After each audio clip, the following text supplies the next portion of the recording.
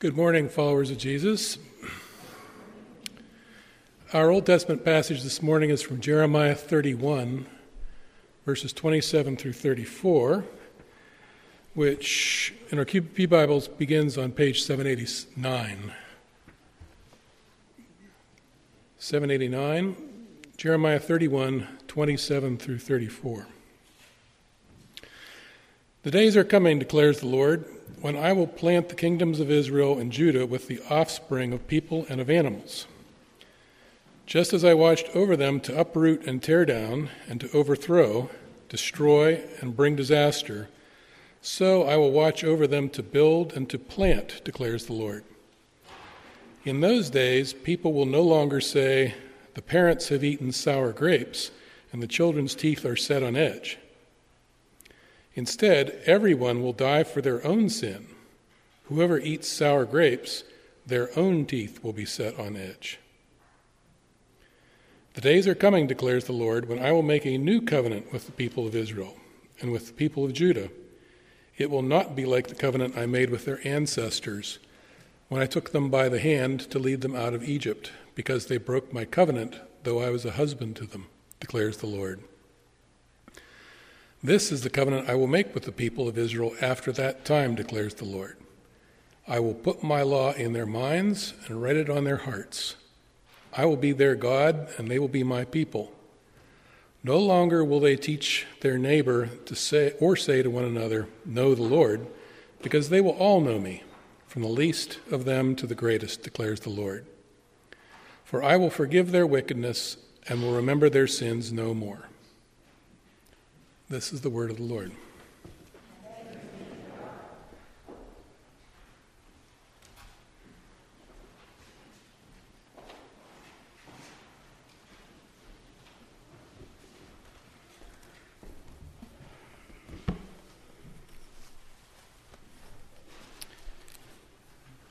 The New Testament reading for this morning comes from Paul's letter to the church in Rome. It's on page 1134. What then shall we say? Is God unjust? Not at all. For he says to Moses, I will have mercy on whom I have mercy, and I will have compassion on whom I have compassion. It does not therefore depend on human desire or effort, but on God's mercy. For Scripture says to Pharaoh, I raised you up for this very purpose, that I might display my power in you, and that my name might be proclaimed in all the earth. Therefore, God has mercy on whom he wants to have mercy, and he hardens those whom he wants to harden. One of you will say to me, then why does God still blame us? For who is able to resist his will? But who are you, a human being, to talk back to God? Shall what is formed say to the one who formed it, why did you make me this way? Does not the potter have the right to make out of the same lump of clay some pottery for special purposes and some for common use? What if God, although choosing to show his wrath and make his power known, bore with great patience the objects of his wrath, prepared for destruction? What if he did this to make the riches of his glory known to the objects of his mercy, whom he prepared in advance for glory, even us, whom he also called, not only from the Jews, but also from the Gentiles? This is the word of the Lord.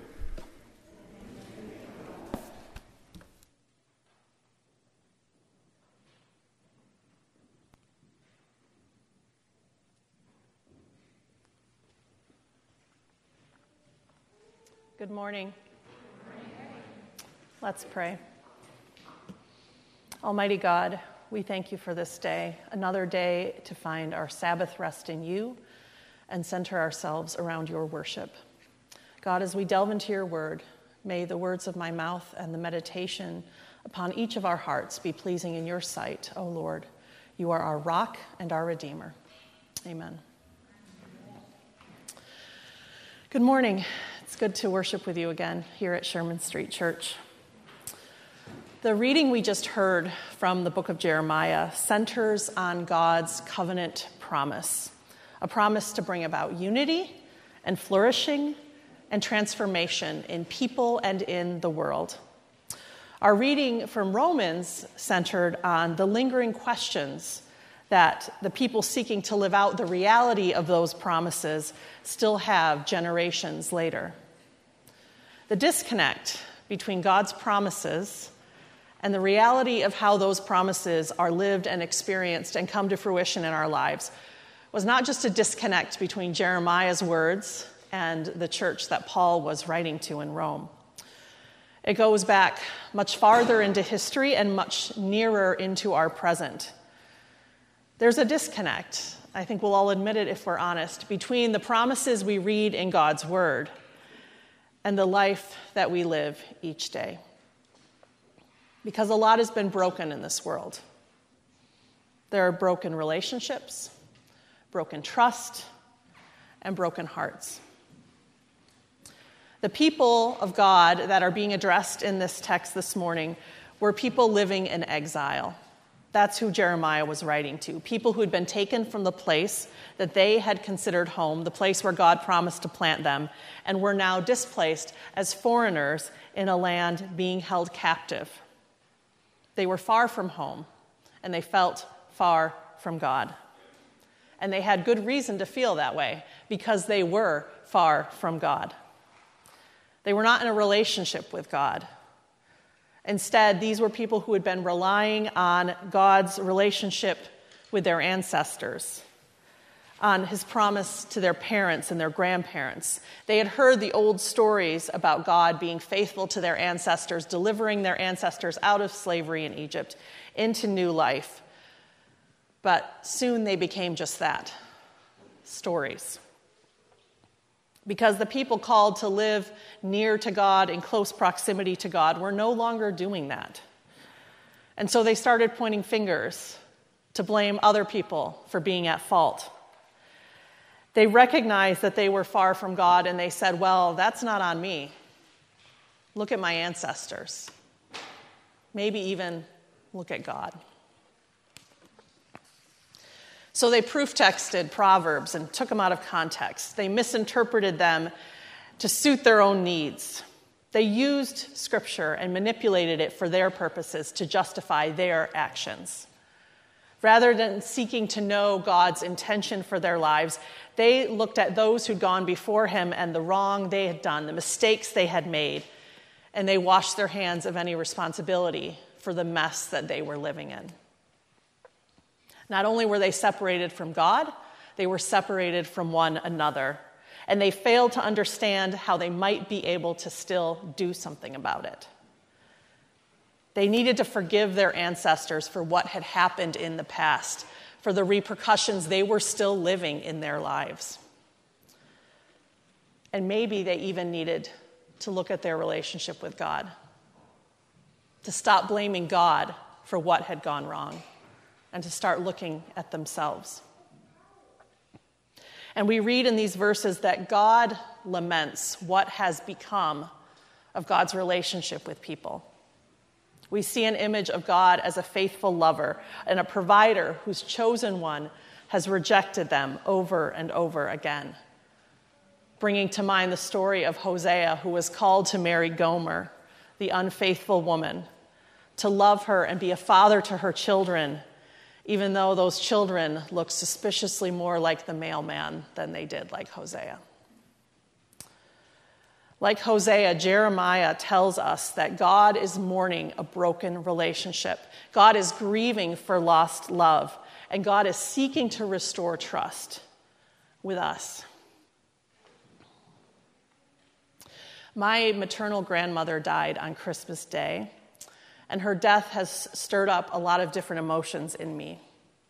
I only knew her as a child, and I only have good memories of the time that I spent with her. But I've only seen my grandmother about a handful of times in the last 35 years. I reached out to her on several occasions, my children's baptism, my wedding, but she didn't reach out to me, so I didn't know her all that well. From what I hear, she was intelligent, she was talented, she was very generous. But I also know that she spent most of her life in the grips of untreated mental illness. And as a result of that, she abused her children, including my mother, and pushed away those closest to her. I've been grieving the loss of my grandmother for many years, for the relationship I wanted with her and was not able to have, and for the scars she left on my mother's heart, scars that had an effect on my own life.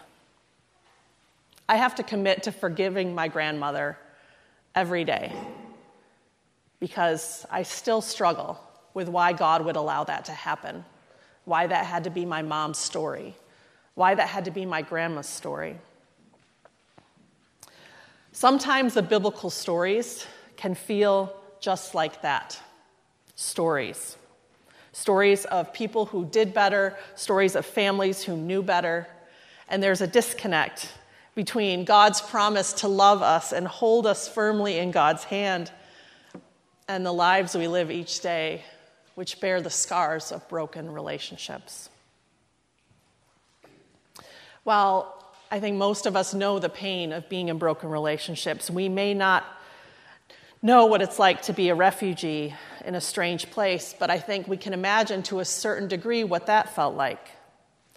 We may not be captives of invading armies, but many of us may know what it's like to be captive to an addiction or captive to circumstances that are beyond our control. I think we can even understand to a certain degree what God feels like, what it's like to love someone who doesn't love you back. There are people that we pour our love into who don't reciprocate in kind, people who trample on our trust. And it is hard to love someone in the face of their constant rejection. It's easy to hold on to our pain, to look at the disconnect between the daily lives we live and the promises of God. And it's easy to blame others or even to blame God for the fact that we feel far away from God. Maybe we're so overwhelmed with the grief of the world, with all that is wrong, with climate change, with division, that we neglect to even take our longings and our hurts to God in prayer because we wonder, what good is it going to do anyway?